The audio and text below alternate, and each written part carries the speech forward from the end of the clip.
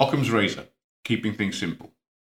Occam's razor, also called the law of economy or law of parsimony, is a principle stated by the scholastic philosopher William of Ockham, who lived between 1285 to 1347, 1349, somewhere around that time. And it states that plurality should not be posited without necessity.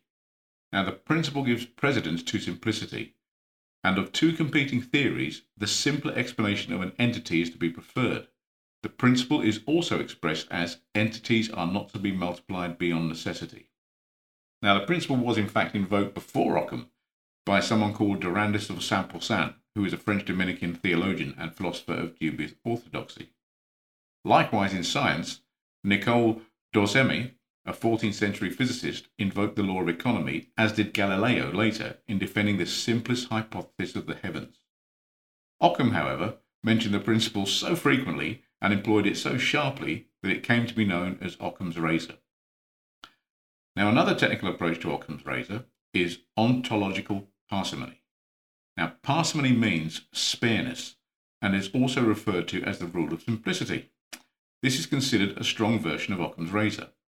A variation used in medicine is called the zebra and is based on the principle that a physician should reject an exotic medical diagnosis when a more commonplace explanation is more likely. And this was derived from Theodore Woodward's dictum, "When you hear hoofbeats, think of horses, not zebras." Ernest Mach, an Austrian physicist and philosopher, noted for his contributions to physics such as the study of shock waves, formulated the stronger version of Occam's razor into physics, which he called the principle of economy, stating, "Scientists must use the simplest means of arriving at their results and exclude everything not perceived by the senses."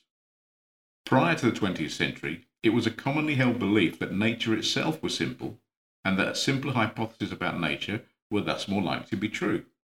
This notion was deeply rooted in the aesthetic value that simplicity holds for human thought, and the justifications presented for it often drew from theology.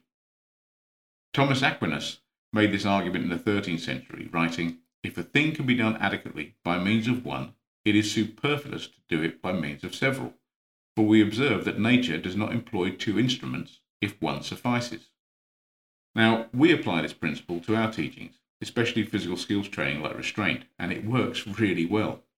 Because if you consider Occam's razor and the principle of simplicity, how can it actually serve others by teaching them complex multi-move techniques, breaking them down into each component part of movement, expect the people learning them or teaching them to be able to remember all the names of every movement and then be able to remember and recall how that all comes together when they need to use them?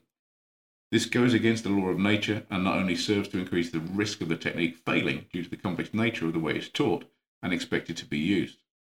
We highlight this on our courses by asking someone to show us how they would shake another person's hand, which they do by simply offering their hand out, clasping the other person's hand and shaking it. But when we ask them to break the full movement down into a number of smaller parts and explain each part in the process, well, you can guess what happens. It becomes impossible for them to do. In short, if we expect a member of staff to go into a potentially violent and aggressive situation with the aim of controlling and restraining another human being for the purpose of keeping everyone safe, where heart rates and emotions will be high, you have to give them simple skills. Otherwise, we are failing them. And that's why we base all our training on Occam's razor. We keep it simple. Thanks for listening. I look forward to your comments.